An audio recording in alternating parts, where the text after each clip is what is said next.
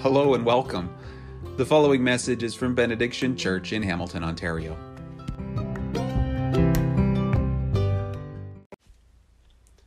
So as I was preparing for this message, I was coming up against all these themes about bullying. And I came to this amazing realization that most of the movies that I loved when I was a kid were about bullies. Like apparently every movie in the 1980s was about standing up to bullies. I could list dozens of them, but here's just a few. The Karate Kid was about bullying. Neverending Story was about a kid standing up to bullies. The Goonies were a bunch of kids who'd been bullied. There's way more. Top Gun has a bully in it. Revenge of the Nerds, Weird Science.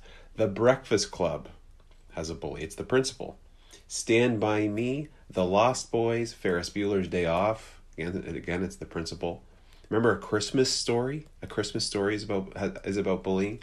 Back to the Future, Teen Wolf. We could go on and on, but apparently you couldn't make a 1980s movie unless you had some two-dimensional, thick-necked, overactor, handsome, tough guy who intimidates somebody who's new to the school or new to the business and calls them names and sometimes trips them in the hall and gets a room full of people laughing at them. In lots of cases, they end up pouring a milkshake on their head, and that's apparently a thing that happened a lot in the 80s. And by the end of the movie, the hero wins by embarrassing the bully, by getting tough and strong and making himself better and bigger, and he wins the power struggle and embarrasses the bully. Well, that was sort of the 1980s formula, okay? And so when I was picked on as a kid in the 1980s, I responded in the same way because it's really all that I knew. You might not know this. My family didn't have a lot of money because there's 8 kids in my family. I'm from a family of 10. And so we shopped for clothes at this secondhand store called the Amity. And I was super self-conscious about it because the kids at school made fun of my clothes because they were out of style and well worn and stuff. And so the kids called me Amityville. They called me Amityville.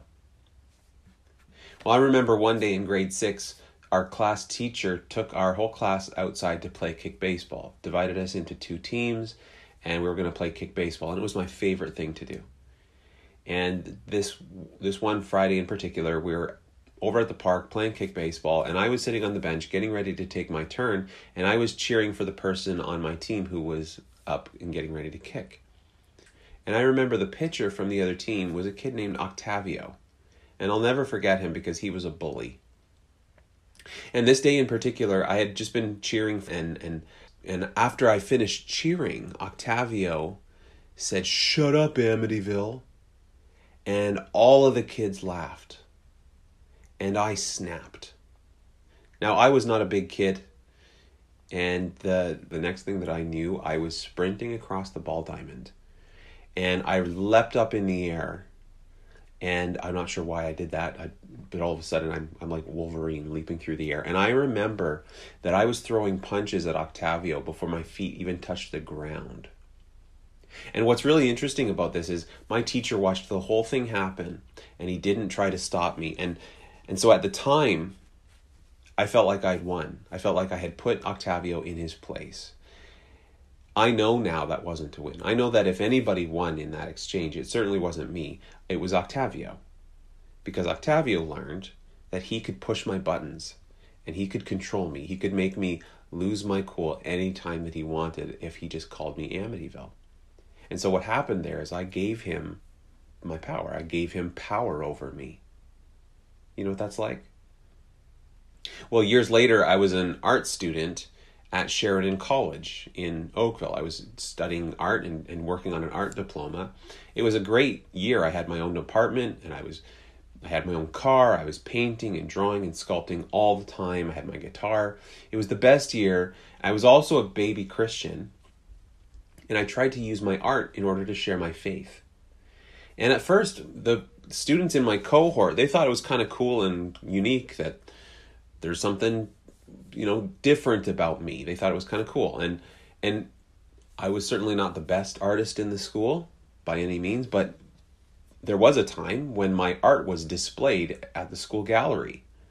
But by February and March, I noticed that things were changing, and I would get skipped when we would take turns as students presenting our pieces and explaining what they mean. I would get skipped. And I remember one day in particular handing in a piece to my sculpting professor, and it was this sculpture of Christ bearing the weight of the globe on his shoulders, the weight of the world on his shoulders, and the whole class watched as the professor, took this sculpture in her hands and looked down at it and went, and then the biggest eye roll you ever saw, followed by an, oh my God. And I was embarrassed. I was humiliated. I was like, did I not do what you asked? And she said, yeah, it's just, and she never really finished that sentence, because what could she say? And I realized kind of what was going on, and I said, well, I guess you're kind of getting tired of it, aren't you? And she goes, yes. Like, Mike, I get it. You're super religious. Great, we get it. Move on. Can we please talk about something else? And I felt like that kid again. I felt powerless and small. Now, for sure, there were better artists than me, but I loved art, and I had some talent. And I gave up on art after that because I learned that as a Christian, my peers thought my stuff wasn't real art. And maybe that's not every artist's experience. Maybe that's not everybody's experience if they're a Christian artist. But that was certainly my experience. And so something died in me. I wasn't strong enough to deal with the opposition that I was going to get. And I reconsidered my entire calling after that. Art was plan A for me, and after this, I transferred to the University of Guelph and I got a degree in history.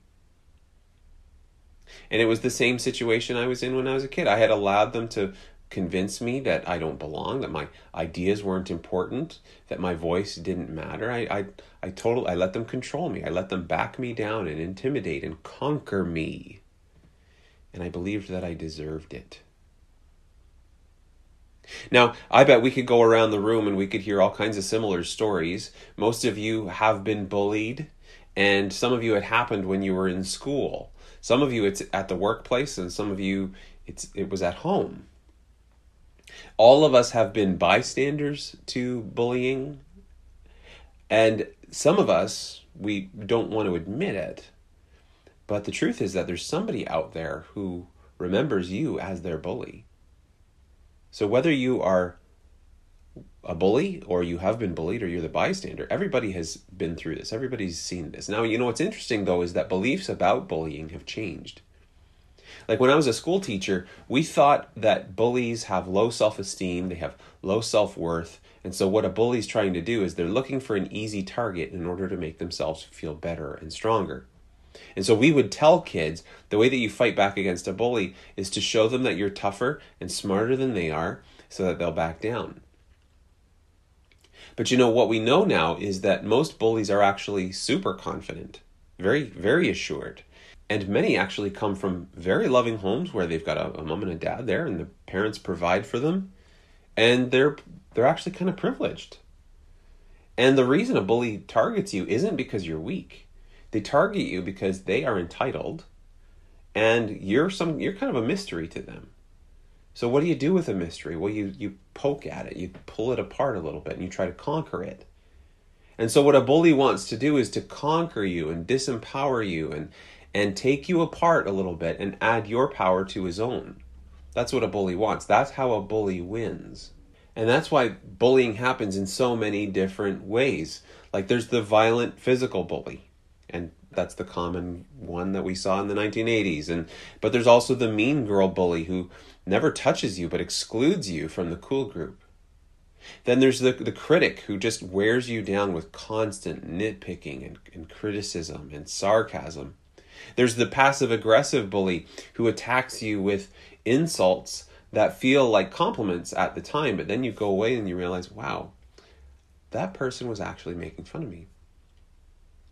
There's the victim bully who controls you by, positioning themselves as your victim, and they make themselves look like the good guy, make you look like the bad guy. There's the institutional bully who uses their influence and their authority in the school or in the organization, and they use it against you.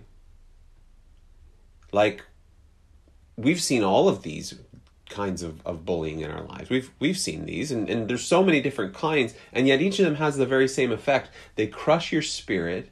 They make you feel powerless and worthless. Now, why are we talking about this today? We're talking about this because in today's section of the book of Amos, the prophet finds himself in a situation that actually looks a lot like bullying.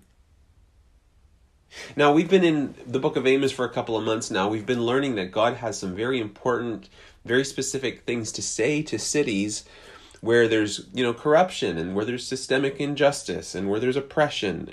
And last week, God had some especially hard words for the Marie Antoinettes in the culture, like the privileged class who they don't care about the suffering of their neighbors. And this morning, Amos interrupts the prophecy. He pauses the prophecy, and there's this confrontation that he records, this narrative confrontation between him and somebody who wants to shut him down. And as I've studied this confrontation, I realize I've seen this before. I've seen this 100 times. This is bullying. And I think in many ways, I think we can relate to this. In many ways, any of us could be an Amos. Okay? Because whatever it means for you to be faithful to Jesus in your life, whatever it means for you to obey him and to follow him, you're going to have people who want to make you stop. There's going to be people who want to shut you down. Okay? And it's really helpful to see how someone like Amos responds. Because Amos believes he is just doing what God put him here to do. And so it's really helpful to see how he responds to the bullies. So first, let's meet our bully. Who are we talking about here? Now, the tricky thing is that this bully doesn't look like one. Amos's bully is, in verse 10, Amaziah the priest of Bethel. Okay, his name's Amaziah. He is the priest of Bethel. He's a really important guy. He is, in those days, he's like a pope because he's the priest of the temple at Bethel. And in the same way that the Pope is the Bishop of Rome, and Rome is like the center of the Roman Catholic faith, Amaziah is important because he's the priest of the temple in Bethel, and Bethel's the capital of the northern kingdom. So he's basically a pope. He's powerful, he's respected, he's close with the king, and if you had been there in those days watching this thing unfold, you would probably side with him against Amos. You would see Amos and what he's saying to the people of Israel, and you would assume Amos is just some troublemaker. He's not trained. He's got no special name or pedigree. He should stay in his lane, and he should leave the teaching to the priest. And that's what we would think, and we would be wrong. Okay, we'd be wrong because Amos has been called by God. He's been called. He's been handpicked by God. He's a prophet. In fact, he's a good prophet. He's a faithful prophet. And Amaziah wants to silence him. And he's going to go to great lengths to try and make that happen. Now, let's see how this unfolds. And as we do, we're going to ask whether this really is bullying. I actually don't think it's that hard to see because there's a bunch of ways in which Amaziah really he fights dirty. Okay, he fights dirty. And it begins with gossip. He begins with gossip. In verse 10, we read that Amaziah sent a message to Jeroboam, the king of Israel. So Amaziah's starting point is to go behind Amos's back and take his complaint to the king first, rather than take it to Amos. Now, just to be clear, not every time that you talk about a person who's not in the room, not every time is it gossip. But in this situation, it is, because what Amaziah is trying to do is he's going to the king in order to win him to his side before he talks to Amos. He's trying to recruit an ally in order to go to Amos, and that's when you can know that it's gossip. Okay. Now I'd be interested to see, just by maybe a show of hands, how many of you have been in a conflict that could have been solved if the person had just gone to you first, and instead they gossiped. Wow, yeah, almost every hand, for sure. Yeah. So this is a really tricky place for Amaziah to start, is with gossip. Well, another thing that we see about his approach here is that he lies and he exaggerates about Amos. In verse 10, he tells the king in his letter that Amos is raising a conspiracy. He's like, raising a conspiracy? And I'm like, that's not true. Amos, there's nothing political about what Amos is trying to do. He's not starting a conspiracy. He's just trying to preach what he understands to be the truth. In verse 11, Amaziah quotes the prophet saying that Jeroboam will die by the sword. Well, that's an interesting thing for Amaziah to say, because Amos never said that. He never said that. In chapter 7, he said, the high places of Isaac will be destroyed. With my sword I will rise against the house of Jeroboam. That's God talking. But that's not the same as Amos saying that Jeroboam will die by the sword. That's not the same. But Amaziah is really smart, you see. Because if he can twist Amos's words, if he can exaggerate Amos's offense, if he can put words in Amos's mouth, he wins. How many of us have been in a conflict like that? How many of us have been in a conflict with someone who lied about us or put words into our mouths? Yeah, it's really troubling. It's dishonest. It's upsetting. Well, another thing to notice is how Amaziah tries to control and to dominate Amos. This might be kind of subtle, but he's using his influence as a priest against Amos. So again, in verse 10, he's like, King, can you believe what Amos has done here? Like, of all the places, he's here in the very heart of Israel. Can you believe it? How dare he? And that's when he goes to Amos in verse 12. He asks, when he finally does go to Amos, he asks him no questions. He just says, get out of here, you seer. Go back to where you came from. Now, for Amaziah, a person in his position, to say that to someone in Amos's position, you got to understand that this is Amaziah pulling rank, saying, I outrank you. I'm more powerful than you are. I'm more important than you are. I'm from Israel. You're not. I'm the priest. You're not. You know, you're not even from around here, Amos. And so you're going to listen to me if you know what's good for you. You see, this is all politics. It's all control. How many of us have been in a conflict with someone who wouldn't talk about the problem? Instead, they would prefer to use their influence and their power in the institution to back you down. Like, that's not how we do it around here. Oh, when you've been around here as long as I have, you know how things work. Of course, you've been through this. And in the same way, Amaziah is using his authority to control and to dominate and to intimidate Amos. It's very dirty. Very dirty. Well, another interesting tactic of Amaziah is that he's got Amos's motives prejudged. He's made some really interesting assumptions about Amos. Like, before he even meets Amos, he's persuaded that he understands what Amos is trying to do. Like in verse 12, when he finally does speak to Amos, you can see what those assumptions are. He says in verse 12, get out, you seer, go back to the land of Judah, earn your bread there, and do your prophesying there. Like, in other words, Amaziah thinks that Amos is this professional traveling prophet. Like, he can just pick up and leave Bethel, and he can go preach anywhere he wants, because it really doesn't matter where he is. He can teach anywhere he wants. And that's just not true. You see, Amaziah isn't listening. And again, I bet most of us have been in conflicts where the person that we're in conflict with, they actually had their mind made up about us before they even had conversation. They didn't listen to our ideas. They didn't listen to our arguments because of the assumptions that they'd made about us. You've been through that. Of course you have.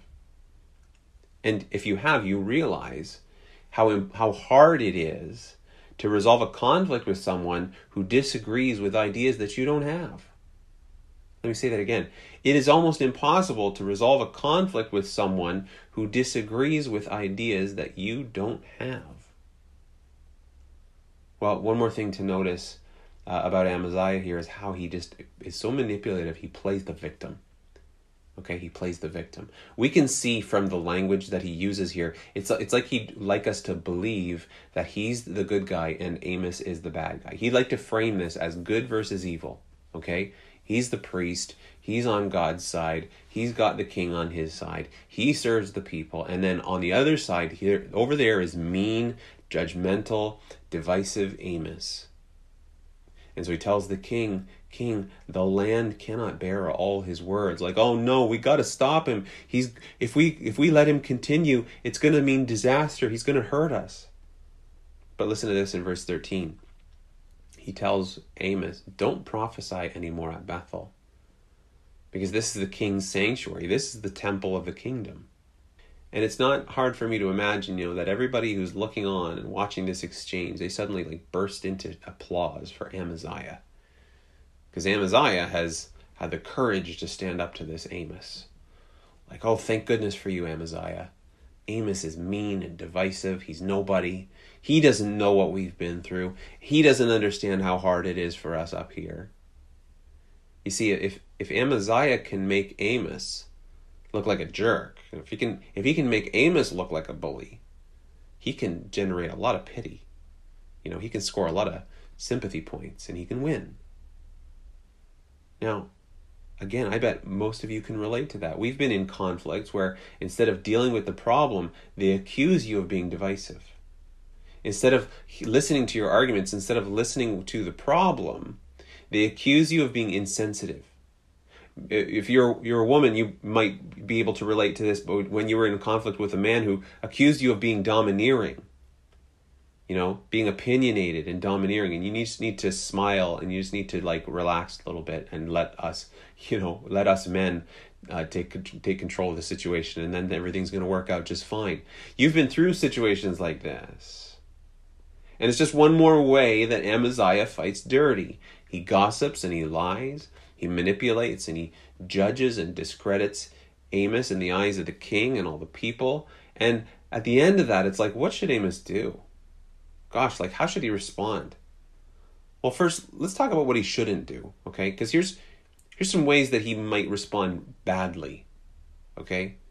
Amos has some options here. Here's some ways that he might respond badly. It seems to me like if this were a 1980s movie, then maybe one of the ways that Amos responds is that he trains, he gets himself into shape. And there would be this montage of Amos doing sit-ups and punching the punching bag and doing jump rope, and there'd be this great, rock ballad playing in the background. And once Amos is trained, he can challenge Amaziah, and he's going to be the new priest by putting Amaziah in his place. So that's maybe how it might unfold. Or maybe Amos gathers a bunch of his friends, and then they gang up and corner Amaziah at the temple, and they embarrass him, and they force him to, resign. Maybe they pour a milkshake over his head just for a couple of laughs. Or maybe one of the ways Amos responds is maybe he just retires from prophecy altogether. He gets real low. He listens to Amaziah. He goes off and he quits, and he maybe gets a job in a garage somewhere. And then someone comes along and is like, no, Amos, I remember when you were the prophet. Things were better. You've got to come back. You must return. And then Amaziah returns out of nowhere, and he knocks down Amaziah with one punch, and everybody cheers. Roll credits. Well, obviously, I think we'd say that's not okay. We'd say that that's not okay because you're just fighting fire with fire. And after all, Romans 4 says, do not repay anyone evil for evil. So we're not going to just put the bully in his place by fighting him back and beating him at his own game, okay? On the other hand, you might not have a better alternative. Because depending on how you grew up, you may never have seen conflict handled well.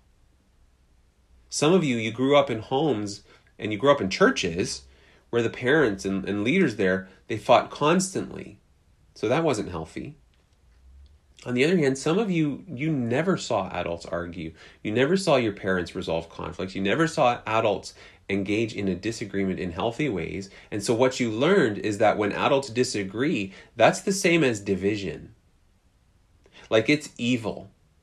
There's no place for it among God's people. And so we don't engage in conflict because we believe blessed are the meek, for they shall inherit the earth. Okay, we avoid conflict. We back down from a bullying. We think that that's the important thing to do. We think that that's the moral, virtuous thing to do. We'll even apologize, many of us. We'll apologize when we know that we've done nothing wrong. We'll leave a church when we know that we have done nothing wrong. We'll do all these things that look like grace. They look like character and virtue. They look like mercy. But really, maybe it's cowardice, if I may say. Maybe it's self-righteousness, just that's kind of masquerading as virtue. And I got to tell you, okay, that's not better. That's not better. Let's recall the words of James, brother of Jesus, who says, if anyone then knows the good they ought to do and doesn't do it, it is sin for them. Like, you know what's sin? It's sin if you know what you're supposed to do, if you know the good that you ought to do and you don't do it. That's sin too. And if that's true, then when Amaziah is in your face and you like punch him out and you stand over him and point in his face and laugh, that's sinful, of course. And if we bury our heads in the sand and we never speak of it, like that's the moral high ground or something, that is sinful too. Okay? They're both sinful because those are just two different ways of using power selfishly. Don't you agree? Those are just two different ways of using power selfishly. In fact, if we only ever approach conflict as a power struggle, we will only be left with winners and losers. And that's not what we want. Amos isn't going to get sucked into a power struggle. He's not going to let it be about winning and losing. In fact, look at his response. So here's how Amos responds to conflict. He's going to actually just double down on his sense of calling. And it begins with him correcting Amaziah's assumptions. Verses 14-15, he says, I was neither a prophet nor the son of a prophet, but I was a shepherd, and I also took care of sycamore figs. But the Lord took me from tending the flock and said to me, go prophesy to my people Israel. Like, I'm not a professional. This isn't career advancement for me. I didn't even choose this. I was chosen. Now that's really important. Amaziah thinks he's got Amos all figured out. It hasn't even entered his mind. It's not even on his radar that Amos might have been sent by God after all. Well, then in verse 16, we see Amos doesn't defend himself. He's not going to stick up for himself. He's not going to defend himself against the lies that Amaziah has told. All he's going to do is defend his right to speak. This is really interesting. He's communicating to Amaziah, these aren't my ideas that I'm sharing. This is the word of the Lord. So hear the word of the Lord, Amaziah. Like, this is Amos saying, I have no authority here of my own. I've got no power or influence here on my own as Amos. These are not my words that I'm sharing with you. This is God's word. Listen to it. Man, is that ever helpful? What a great example for us. But that's not it, because he's not finished, because in verse 17, then he's going to go and he's just going to tell the truth of Amaziah. And in fact, that truth is personal. He's basically like, let's set aside kings and temples, Amaziah. Let's just talk for a minute about what I've seen for you. Now this is serious. He's like, a day is coming, Amaziah, when your wife is going to be attacked by so many men that it's like she's a prostitute. And your sons and daughters are going to be killed. You'll lose your sons and daughters. You're going to lose your property. You're going to die far from the promised land, Amaziah, way, way, way off in Assyria. Now, Amos has just told Amaziah the truth. He's told him the truth for his own good. He's not lying or exaggerating. He's not gloating. He's not gossiping. He's not rubbing it in Amaziah's face. He's just telling the truth. Now, what's just happened here? What's just happened is that Amos has been transformed before the eyes of Amaziah. When Amaziah meets Amos, he assumes he's just a troublemaker. He can be ignored. He can be put in his place easily. But now he's learned. This guy is so secure in God that he can't be moved. He can't be bullied. He can't be messed with. And Amaziah's tricks don't work on someone like this. Now this is really important. Here's why this is so important. Suppose you had a burden from God to say or to do something in this city or in your workplace or in your neighborhood. And you were like, I know that God has put me here to do this thing. And maybe it's like speaking up to people about your concerns about the education system. You want to bring some reform there. Maybe it's about like supporting kids whose parents are putting them through gender reassignment. That's an issue that's really important to you. Suppose you want to help churches and homes and organizations be more energy conscious. Or we could go on and on. Like suppose for you were really passionate to see the lives of unborn children saved from abortion. Okay? Suppose you wanted to see the poor provided with safe and clean housing, even if that means it's in the same neighborhood as the wealthy. Suppose you wanted to call out some popular elected leader because he or she has become corrupt. Suppose you wanted to shut down some of the payday loan joints or the cannabis shops in this city. Suppose you wanted to just be faithful and honor Jesus with your body and with your lifestyle. And so you decided you're going to abstain from some of the things that your peers and your classmates and your colleagues are into. Well, whatever it is, whatever is your burden, how long before you face opposition? How long before you face criticism and insults and accusations because of the stance that you've taken? Well, of course it's going to come. People will make all kinds of assumptions about you if you attempt to live a life that is consistent with your beliefs about Jesus. If you try to live for his kingdom while we live in this kingdom, of course there are going to be people who gossip about you behind your back, and they're going to lie about you, and they're going to accuse you of being evil or intolerant or hateful. And when it happens, one choice is that you might fight back and sin by repaying evil for evil. Or you might shrink back and quit and lie about whether you have done something wrong. And you might apologize even though you know you've done nothing wrong. And you might pretend that what they did didn't bother you. And that's a lie too. And you might post online about your persecution. And you might sin in all these ways by failing to do the good you know you ought to do. And either of these is a terrible choice. But what if there was a third way?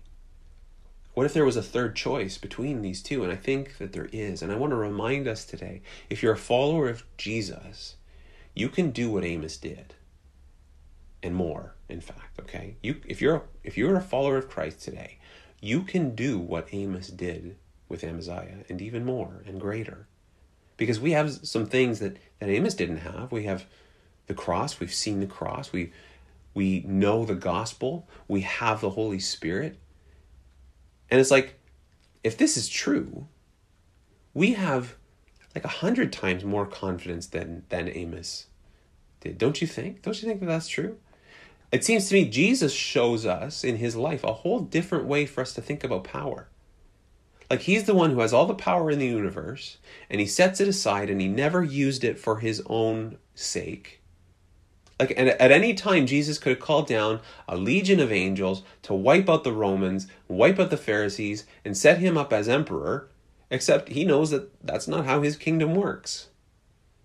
Instead, we look at the life of Jesus, we see him, he's constantly interrupted by these people who are begging for help. And he could have used his power to send them away. And instead, he serves them. He gives his power away. He cures their diseases. He casts out their demons. He raises them from the dead. He always used his power for other people, not himself. And then on the cross, Jesus is hanging there dying, and the crowds are mocking him and saying hey, if you're the Messiah, why don't you come down from there? Why not use your Messiah powers and save yourself?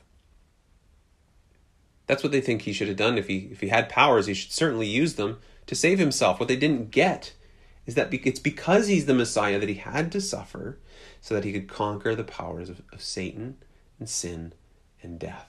And he did. And he crushed those powers.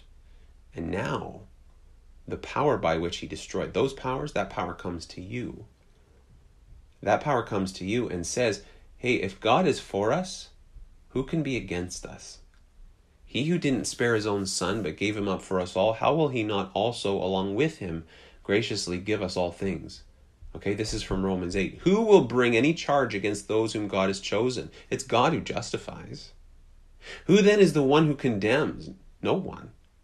Christ Jesus, who died, more than that, who was raised to life. He's at the right hand of God and is also interceding for us. Paul asks, who shall separate us from the love of Christ? Shall trouble or hardship or persecution or famine or nakedness or danger or sword? No, in all these things we are more than conquerors through him who loved us. So whatever you once were, okay, whatever you had done wrong, whatever ways you failed to measure up, whatever a bully might have used against you, Jesus died for that, all right?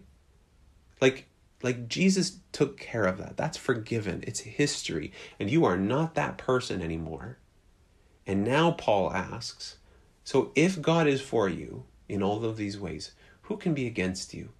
Who can accuse you? Who can intimidate you? And it's like, yeah, nobody. Nobody can. Like when you deeply know that God is for you, it's actually not a big deal when there are people against you. And when you know that God hand chose you, when you know that he chose you personally, you're not so threatened by what bullies think of you. You know what I mean? When you know that Jesus is at his Father's side right now, and he's up there and he's saying, hey, don't believe a word of what Amaziah says about that one. That one is with me. You see Ronnie right there? You don't believe what Amaziah says about Ronnie because Ronnie's with me. You see Emily over there? You don't believe what the enemy is saying about Emily because she's with me. Don't you see? Like if the gospel is true, then you know that no matter what anybody says, no matter what anybody does, they can't successfully condemn you. Not if the gospel is true. I mean, if the gospel is not true, of course, this is all a waste of time. What are we even doing here? If the gospel isn't true, if this is just like some made up tradition or something that we tell ourselves to feel better, this is all a waste of time. But if the gospel is true, then no one can successfully condemn you. And I'm like, man, what if we believed that? What if we knew beyond the shadow of a doubt that no matter what Amaziah says about you, you can still live? What if you really believed that Amaziah can't hurt you? Okay? What if you really believed that he can't hurt you? That even if he does try, like even if he does hurt you in some small sense, he can't ultimately harm you in the ways that really matter. What if you really believed that? What if no matter how often, no matter how mean Amaziah was to you, you could still be full of gratitude and joy and even compassion for Amaziah, even love for compassion. And if the gospel is true, then we can. Like if the gospel is true, then in Jesus we are more than conquerors. This is the good news. This is our gospel. Like, if this is true, then in Christ, we are more powerful than we could have imagined. Certainly, we are stronger than Amos could have imagined in his day. Don't you think? Now, let's come back to where we started. How will we respond to a bully? How will we respond well? What have we learned? What's our anti-bullying strategy going to be? Okay, let's talk about that. Well, we know we're not going to sin by punching out Amaziah, okay? But we also, let's agree, we're not going to sin by pretending that Amaziah doesn't hurt us. No, once we've put our faith in Jesus, we're remade, we're reborn, we're not weak and meek and powerless, and we're also not all-powerful. We're not like superheroes. We are something different. We are the kind of people that a bully wouldn't dare mess with because we have an identity and we have a strength and we have a calling that is beyond the reach of any bully. Okay? In the gospel, we have this like endless source of strength. Okay? We are endlessly powerful. You with me on that? The gospel makes you endlessly powerful so that no matter how much power the bully takes from you, you always have more. That's what the gospel does. No matter how much the power the bully takes from you, and he can, but no matter how much he takes from you, you will always have more. And it's like, how do you conquer someone like that? How can a bully win against someone like that? They can't. Someone like you can't be conquered. You can't. And the world has no category for someone like you. And this is how we do mission. This is how we accept the burdens that Jesus has given us. This is how we accept our calling, and we go and we follow him and we do mission in the city until it is in Hamilton as it is in heaven.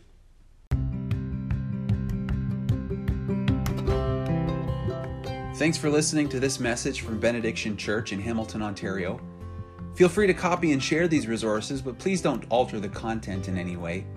We invite you to visit us online again soon at www.benediction.church for more teaching and information about how you can join us in serving and praying that it would be in Hamilton as it is in heaven.